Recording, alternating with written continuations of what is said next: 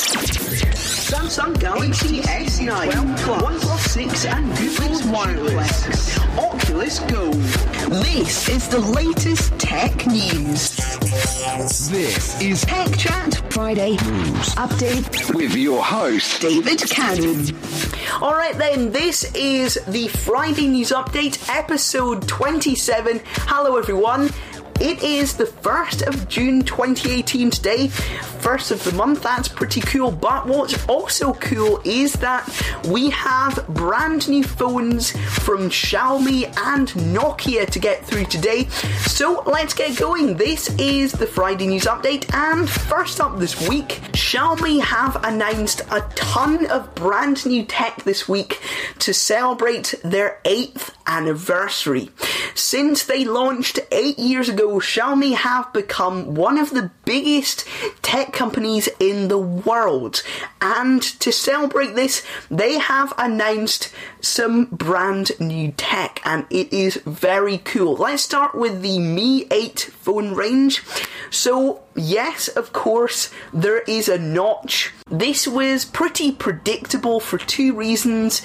One, all phones have notches these days pretty much, but two, Xiaomi does have a history of copying Apple and a few other tech companies. They claim it's coincidence.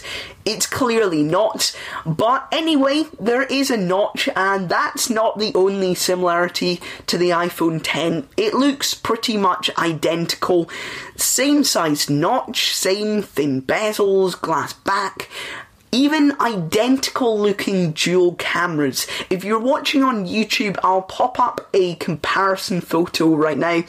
But if you can forgive the fact it looks completely like the iPhone X, then you'll see it is a pretty incredible phone range. So let's start with the Mi 8. That's the standard phone in the range. We are getting a 6.2 inch Samsung AMOLED screen, so that is going to look incredible.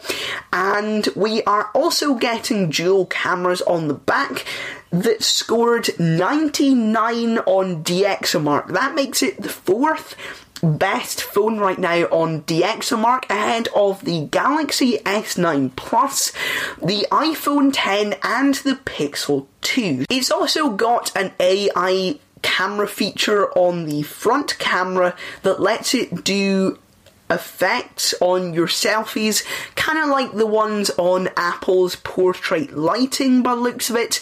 And the dual cameras on the back have pixel binning, which basically means they can take really good photos in the dark.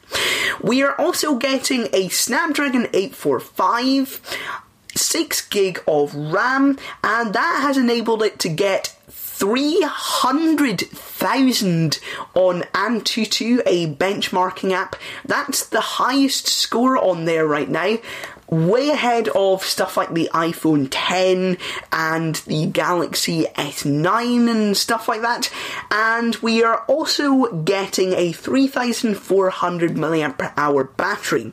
That is gonna cost you roughly £315 when the Chinese price is converted into pounds, and that could be coming to the UK later this year to 3. Xiaomi is coming to the UK later this year, so look out for that later this year. We also got the Mi 8 Explorer Edition, which is basically like the Mi 8 normal edition, but it has a few advantages. First of all, on the front we are getting an in-display fingerprint sensor, so you just put your finger down on the screen and the phone unlocks. Really cool. It's also got a transparent back, and it's also got 3D facial recognition, just like the iPhone X. So it can do really accurate and secure facial unlock, and yeah, we also get Animojis, or a rip-off of Animojis, and that will cost you £430 There's also the Mi 8 SE, which is basically a budget version of the Mi 8. It costs £210, and we get a slightly smaller 5.8 inch screen, and the most basic model has just 4GB of RAM.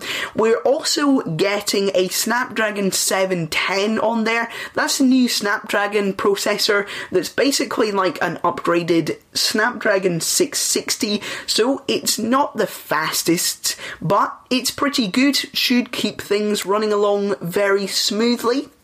So those are some very cool new phones from Xiaomi. We also got an update to Xiaomi's Android interface, MIUI 10, which brings a gesture-based interface similar to the iPhone Xs, and a new driving mode, and an AI background blurring effect to other Xiaomi phones, that are going to get this update. We got the new Mi Band 3. It's kind of like a Fitbit, but this one has a bigger OLED screen. This time it is 0.8 inches-ish, and we're also getting NFC this time for payments, and we get 20-day battery life with this smartwatch, which is pretty amazing. That costs around about £20 when you convert the price into pounds. And finally, they announced a huge 75-inch 4K TV called the Mi TV 4, and a rebranded Oculus Go for China called the Mi VR. Nokia also announced some brand new phones this week. They're all budget phones, and you may have seen on Twitter, if you follow me there, at Tech Chat with DC, I had a few criticisms of these new phones. They all have 18:9 screens, but they still have really thick bezels, which is just weird, and they also all still have micro USB for charging in 2018. That's just ridiculous. Come on, Nokia, you can do better than that. But anyway, they're pretty good phones apart from those small criticisms. First of all, we've got the Nokia 2.1. We get a 5.5 inch 720p screen, 8 megapixel camera on the back, 5 megapixels on the front, a Snapdragon 425 quad-core processor, so a bit faster this year, still 8 gigs of storage. Come on, Nokia, that's just pathetic.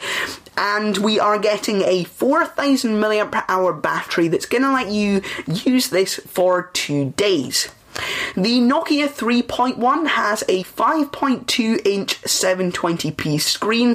We're getting a 13 megapixel camera on the back, 8 megapixels on the front, 2GB or 3GB of RAM with a MediaTek MT6750 octa-core processor. A lot of people don't like MediaTek processors, but this one should be alright. And we get a 2,990 mAh battery as well.